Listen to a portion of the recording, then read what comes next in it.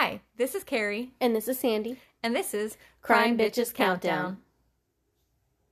Crimes are a terrible thing, but the only silver lining to them may be that in the wake of these crimes comes positive change. This week's topic is crimes that result in new laws. We will describe the crimes that happen and the laws that were enacted as a direct result of these crimes that took place. Case number 1. We're going to talk about Ernesto Miranda. Can you guess what law this was? Miranda rights! Yay! You're so good at this. Okay, when did this happen? 1963. So, there are a lot of conflicting facts about this case, so I'm just going to tell you that at the beginning, and I think throughout I can tell you like which ones I'm not 100% sure on. But you know how it is. It's kind of like whisper down the line. Somebody said this, somebody said that. All right, so Ernesto Miranda was 23 or 24, no idea, when this crime occurred. It was in Phoenix, Arizona. He had a police record for things like burglary, driving a stolen car, kind of not really big crimes, not violent crimes by any means. So just little ones, you know, little crimes. That's what we should have a whole episode of, little crimes.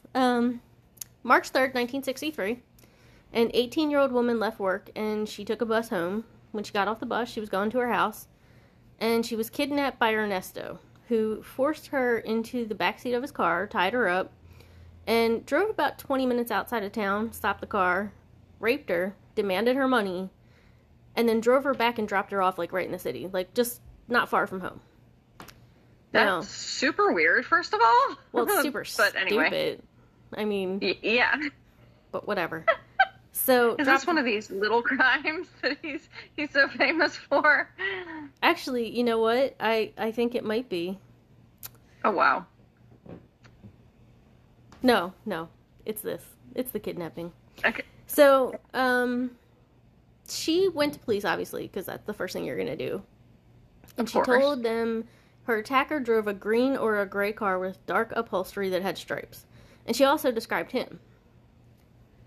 It's good for her. Now, a few days later, someone saw a car matching the description. But I don't know who it was. It was either her, it was her brother, her cousin, or a family friend. Some of them were like, she was with her cousin, they both saw it. Some were like, her brother was out, you know. So I don't freaking know who saw it, but somebody saw the car. Will suffice it to say. They, whoever it was, gave a partial license plate to the police who identified Ernesto. March 13th, which was 10 days after the attack, he was arrested and taken to the police station. They put him in a lineup, and now here's a dispute. Some people said that she was able to identify him, and other people said she wasn't able to identify him, so I'm not 100% sure. I definitely, like, multiple sources had multiple conflicting things. Interesting. They questioned him for 2 hours, but they didn't tell him that he had the right to a lawyer and a right to be silent. So, that said, he thought he had to speak. So he confessed. He was taken to court. He was convicted. He got 20 to 30 years in prison. In 1966, the Supreme Court reversed it, and they got him a new trial. They did not include the confession, but he still got a conviction. Okay. That's good. So the Supreme Court decision from Miranda v. Arizona stated that police must read a person his or her rights after an arrest and custodial interrogation. Now, that is important. It's only after an arrest or a custodial interrogation, which means it doesn't apply if a detective, say, comes to your house, leaves a card, and says, call me, and you do, and you talk to them, or you go to the police station and you answer questions. Miranda rights don't apply. Let's say they stop you in traffic, and multiple people are arrested, and they put you in the backseat of the car. Well, you know how cars now have, most of the police cars have cameras, and they record while you're in, well, we don't know in the car. I don't think you know, but you might know. I'm just playing with you. Yeah, no. No. If you're sitting in the car with your conspirator or whatever, and you all are talking about the crime, Miranda rights do not have to be read, because technically you're not part of a custodial interrogation. Does that make sense? But you've been arrested. You've been arrested, but no one's questioning you. So if you're opening your mouth... after you've been arrested. and part of a custodial interrogation.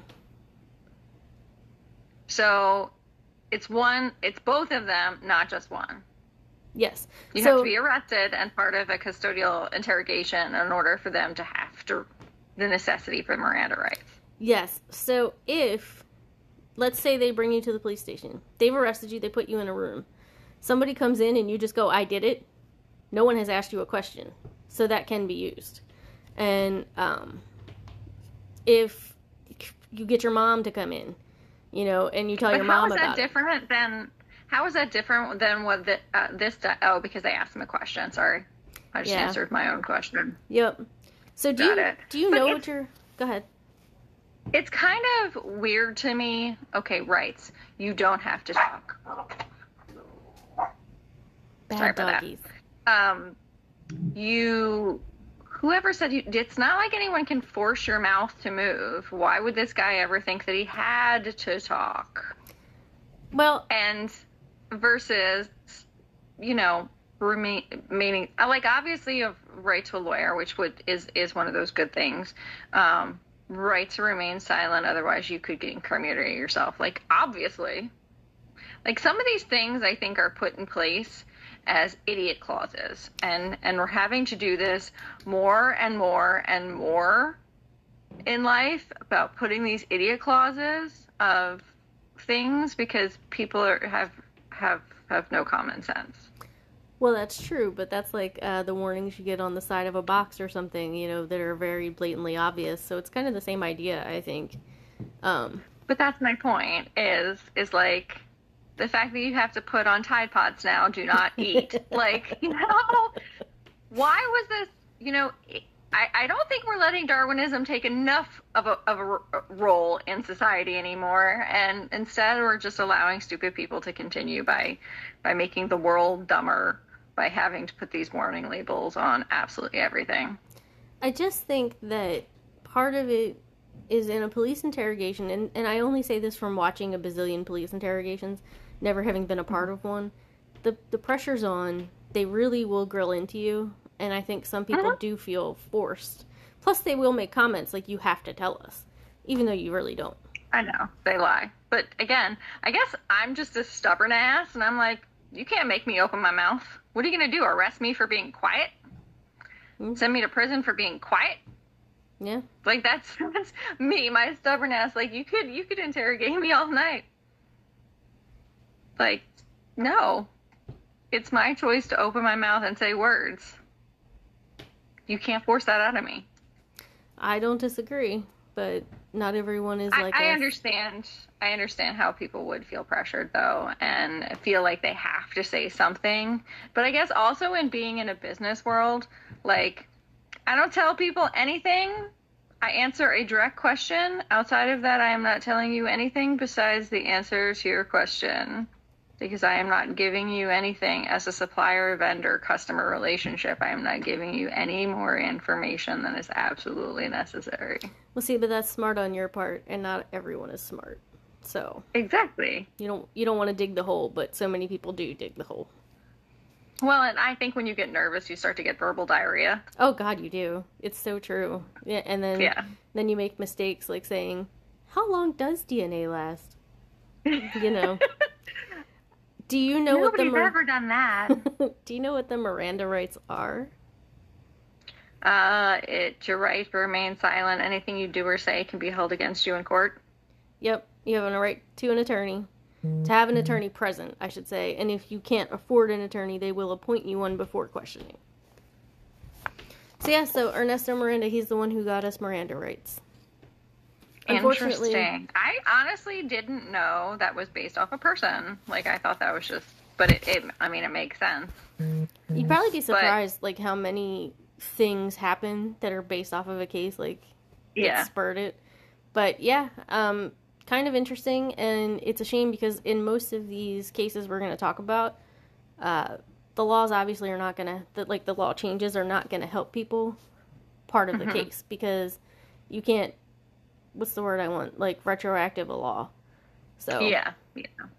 So, and in his case, he must even have without had one hell of a lawyer to fight for that in the first place. Yeah, I would agree. There are good lawyers out there, man. I just don't know many. Well, I don't know a whole lot of lawyers, so unfortunately. That's true. So next we're going to talk about Amber Hagerman. Any guesses on the law? Amber Law?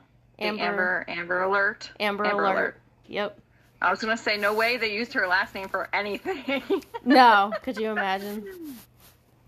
All right, Amber Hagerman. She was 9 years old from Texas. January 13th, 1996, she went to ride her bike with her 5-year-old brother, Ricky. It was around 3 o'clock in the afternoon, roughly, so it's not like dark out or anything like that.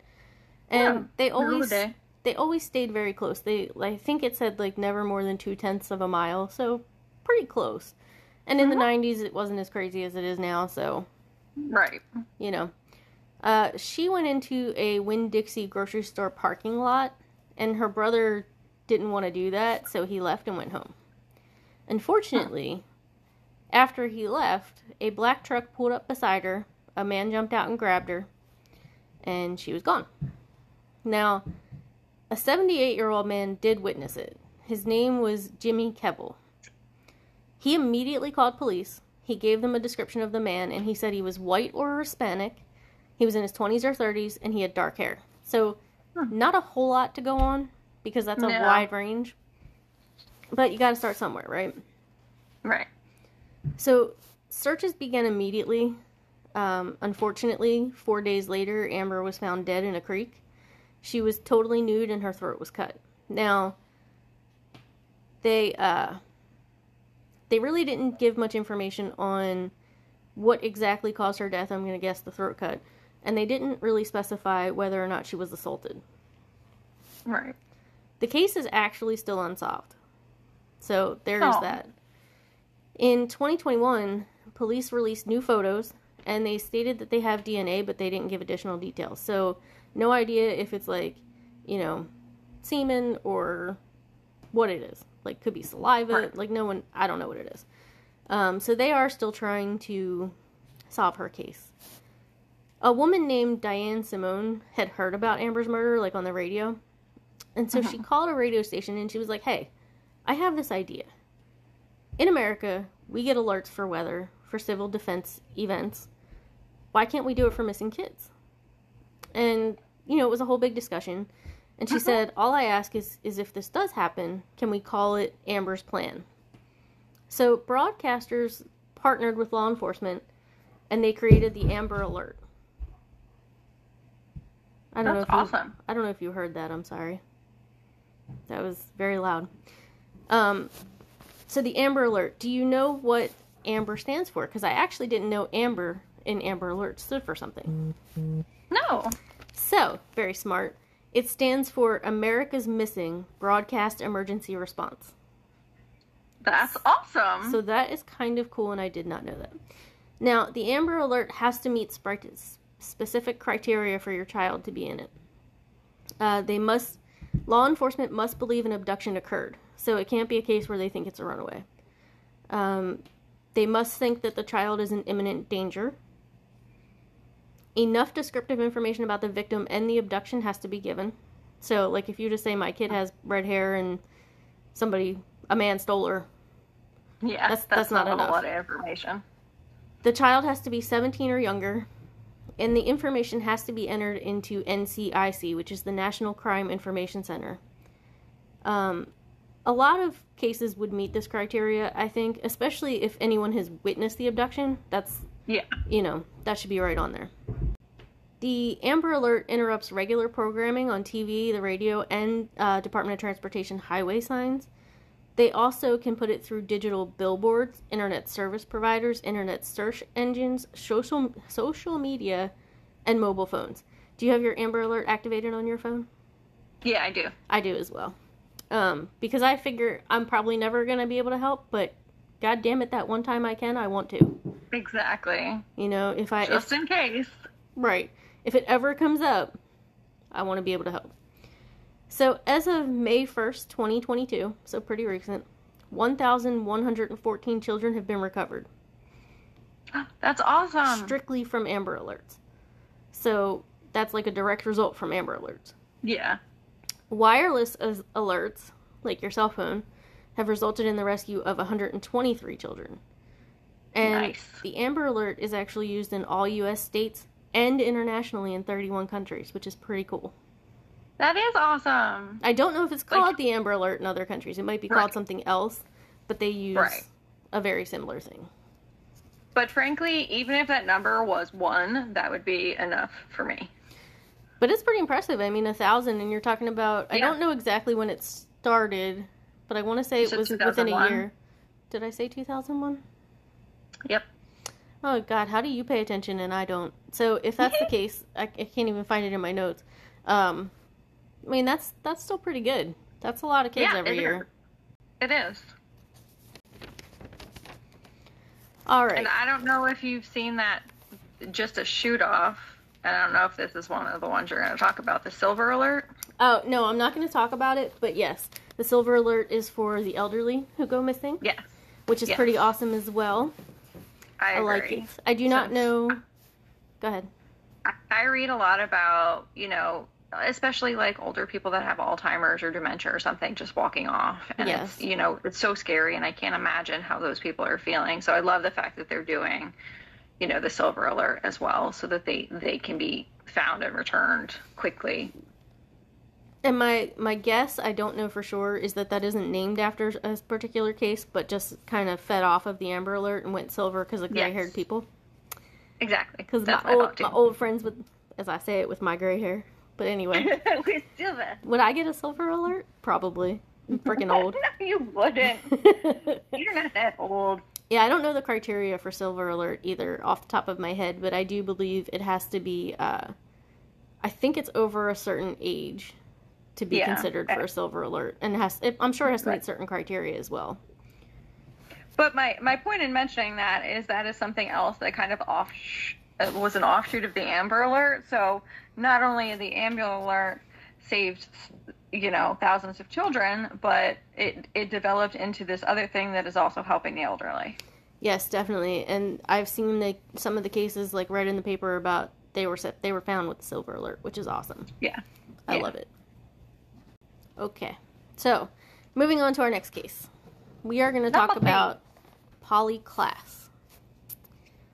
Do you have any idea what we might be talking about? Class action suit? No. No, none. Mm-mm. Okay. Well, it's not necessarily named after Polly, so you might not. But her case is what spurred it. So, October 1st, 1993, Polly had a sleepover with 2 of her friends. Her mother was asleep in another room.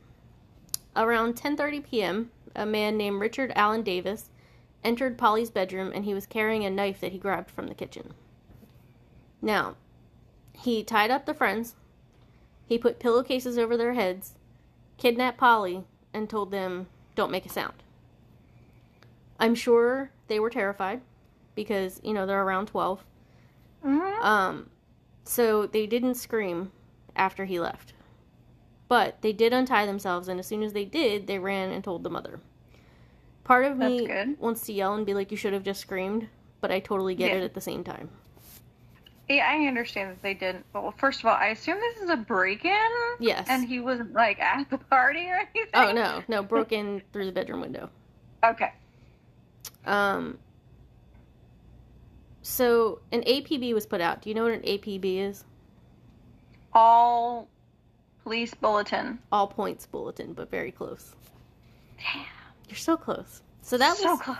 Put out within 30 minutes, and searches were actually conducted for 2 months with not a whole lot of luck. A few hours later that same night, it was about 20 miles north, police got a call about a prowler outside someone's house, and they found Richard Allen Davis outside of the home looking for help because he had driven his car into a ditch. Now, this is where things get frustrating.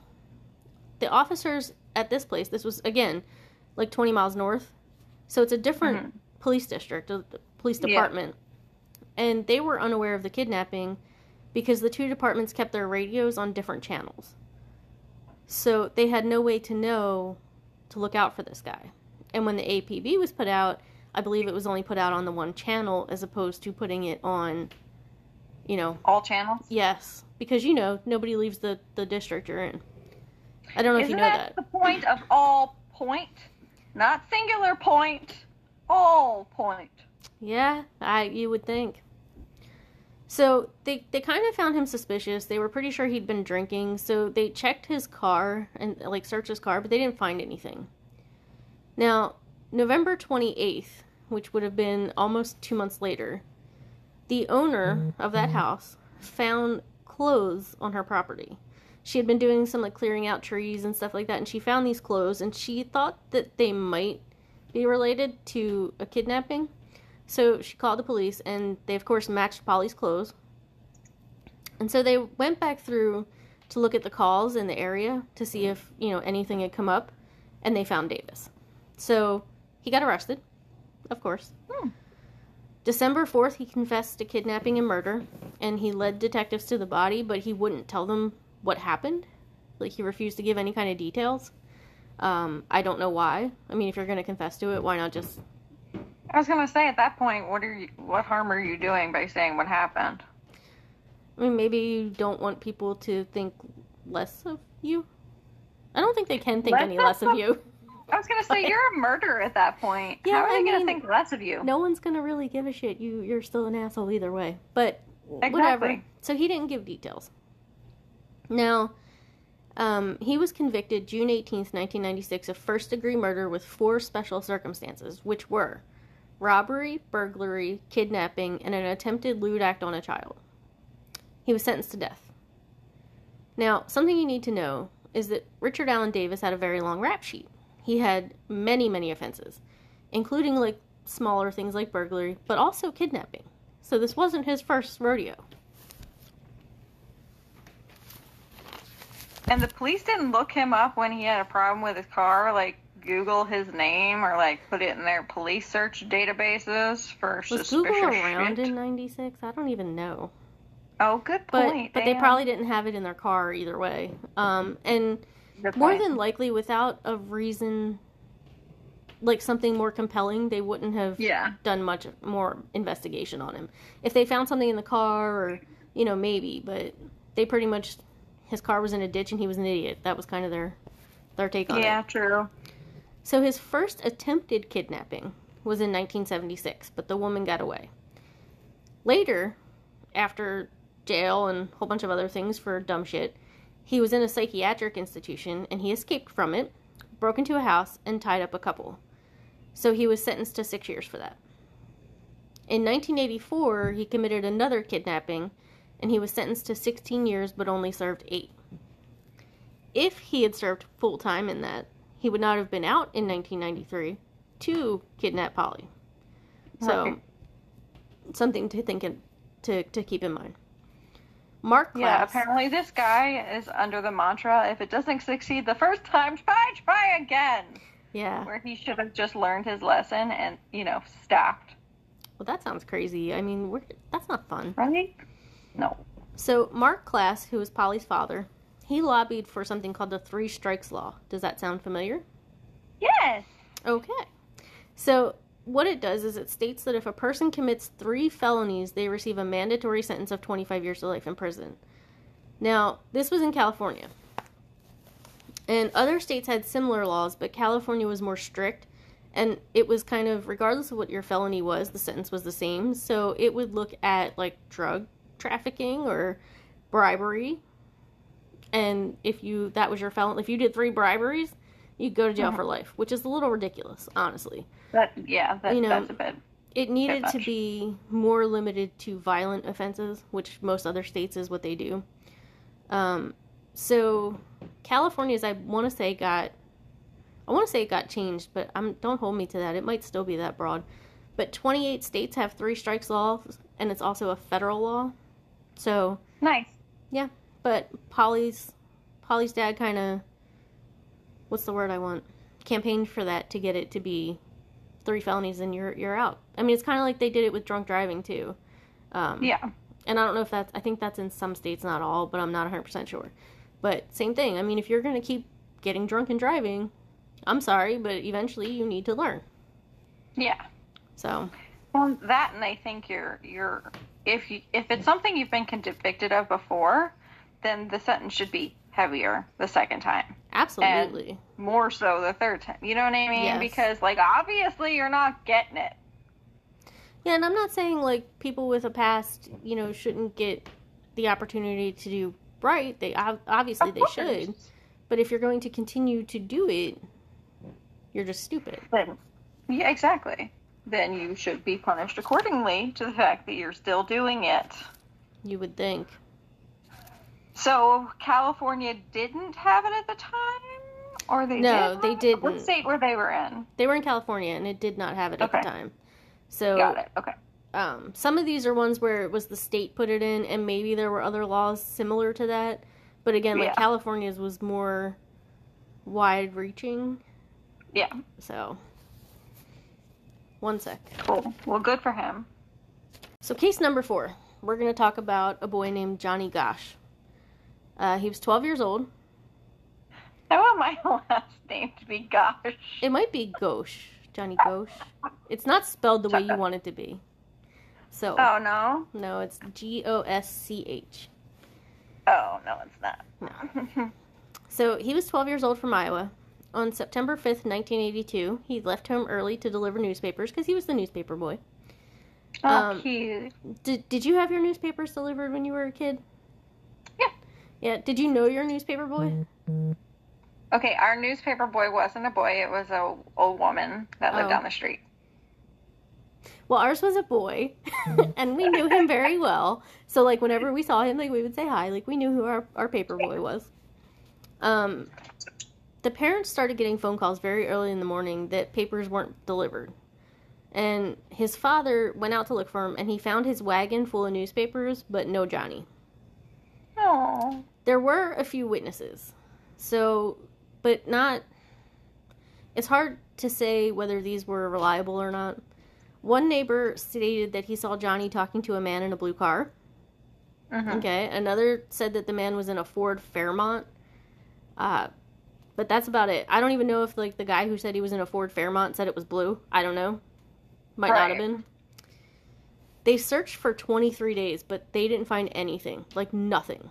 Wow. That's horrible. Now, the Johnny Gosch case gets very weird. The whole case gets just real weird.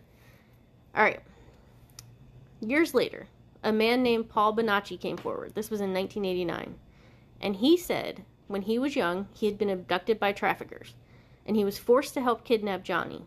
He said it was a pedophile ring that had children work for the government and participate in sex acts in order to blackmail politicians.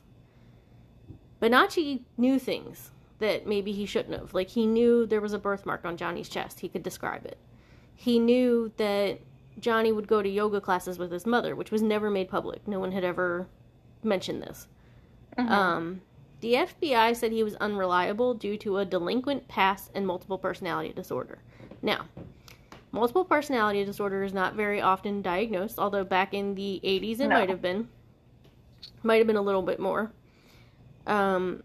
A delinquent past, I mean, if that stuff honestly happened to him, that's not surprising. Exactly. So, aside from the FBI saying they didn't believe it, the parents kind of did believe it, but it never went anywhere. Yeah, he knew stuff. Right. How do you account for that? And I mean, who would guess yoga classes? Like, who would guess that? That's so, no. Especially in the 80s. Because yoga wasn't as big of a thing. It wasn't a thing. It wasn't as big then as it is now. But, like, what if this guy is telling the truth about what this kid was kidnapped for? Like, that's messed up. Yeah. Well, the FBI was like, yeah, whatever. So they blew it off. So then things get weirder. In 1997, Noreen, who was Johnny's mother, said that one morning at 2:30 she was woken up. Somebody was knocking on the door. She went downstairs, and it was Johnny, who was 27 at this point. And he was there with another man. She said they came in, they spoke for about an hour. She said whenever he would say something, he would look at the other man for approval. Like, he needed permission to say certain things. Mm-hmm. He did tell her that he was a victim of a pedophile ring, and they basically tossed him to the side because he got too old. He said that, he wouldn't tell her where he lived or where he was going to go. He didn't want her to know those things. And what he said was he was still in fear for his life, and that if she called the police, it would be unsafe for him. She did work later with the FBI to do an updated sketch, but she did not call the police, and that was why, because she said it was unsafe for Johnny. Now, that's the last time she saw Johnny. Now, by this point, Johnny's parents were divorced, and Johnny's dad said he doesn't know for sure whether or not it actually happened. It's questionable. Now, I think Noreen might have been, like, some people's theory was that she was just so overly stressed and so distraught that she made things up. Some people think that it was somebody pretending to be Johnny, maybe to try to give her closure. But no one knows. That's still weird behavior. Well, even if... Yeah, could you imagine if my son turned up, like, we would run away together. We would figure something out. I would fix it for you. Right.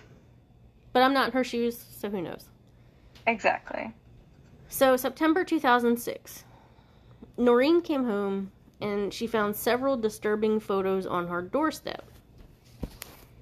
One of the photos showed 3 boys bound and gagged, and another one showed only one boy bound and gagged that she was sure was Johnny. She was almost positive it was him. It turned out later, like, somebody had anonymously sent a letter to the police department and said somebody was playing a game on her. That police in Florida had previously investigated the photo and they couldn't find evidence of anything criminal that had taken place. What the investigator said was, this was 3 boys who were playing and challenged each other to escape. Is it possible? I guess it is, but who's taking the pictures? And maybe their mom. Maybe another friend. I would think an adult would know better than to take pictures of that and how that looks. Not really. I mean, people do stuff like that all the time. Okay. You think about it. And again, you're talking about, if the picture was Johnny, it would have been from like the 80s or early 90s. Yeah, that's very true. I don't think you'd find a parent willing to do that now. But yeah, well, what's the motivation to torture this poor woman? As a matter of fact, you might actually, because some dumbasses posted pictures of themselves like duct taping their children to the wall as a joke and got in so much trouble for that shit. So, geez. You never know. No, that's true. So that's the whole case of Johnny, and still nothing. He's never been found or any of that. Now, in 1984. The Johnny Gosch law passed in Iowa, and it stated that when a child is reporting missing, law enforcement must get involved. Now, the reason for this law is because previously it was 72 hours before they needed to get involved, which 72 hours is a long time. Yeah, like almost the trail is going cold by that point. Yeah, I mean, they say the first 24 to 48 is crucial, and they were waiting 72. So by that point, you have no evidence. God forbid it rains, Right. Terrible.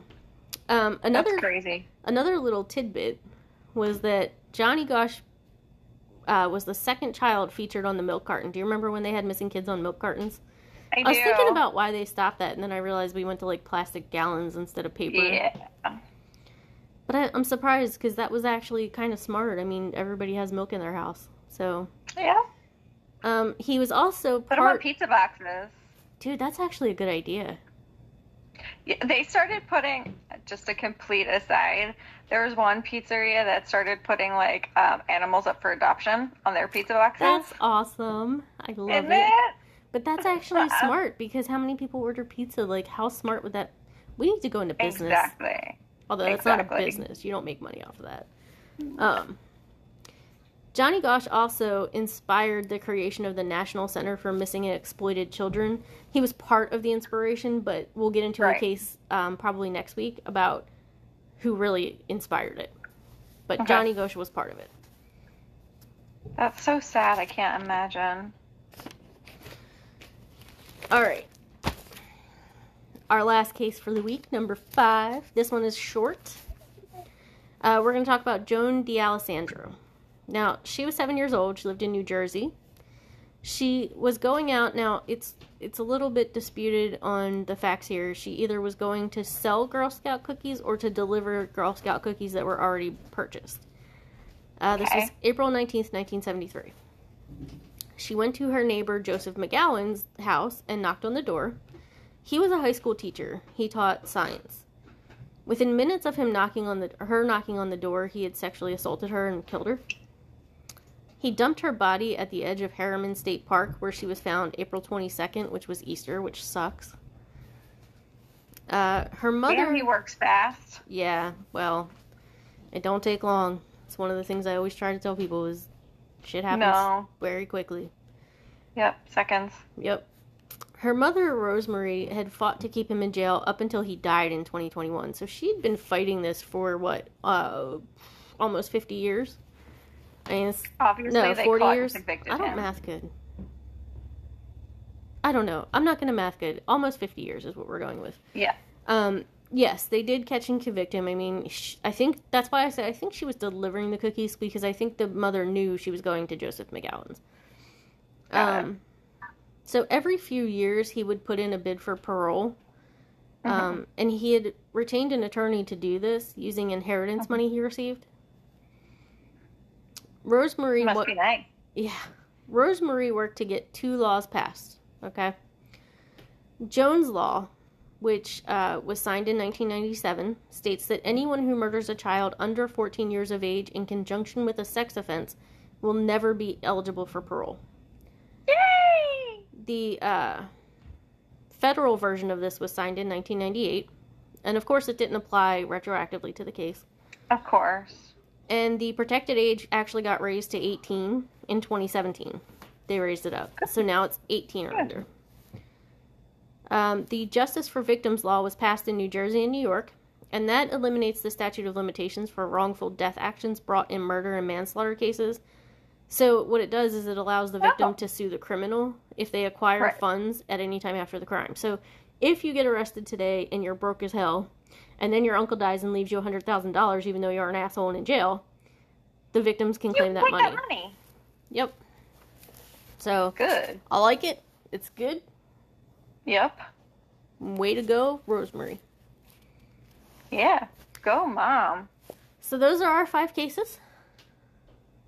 And go ahead. We hope you enjoyed this week. And we'll have 5 new cases on crimes that, Nope. What are we saying? crimes that change laws. Yes, crimes that change laws. Next week. Yay. Until then.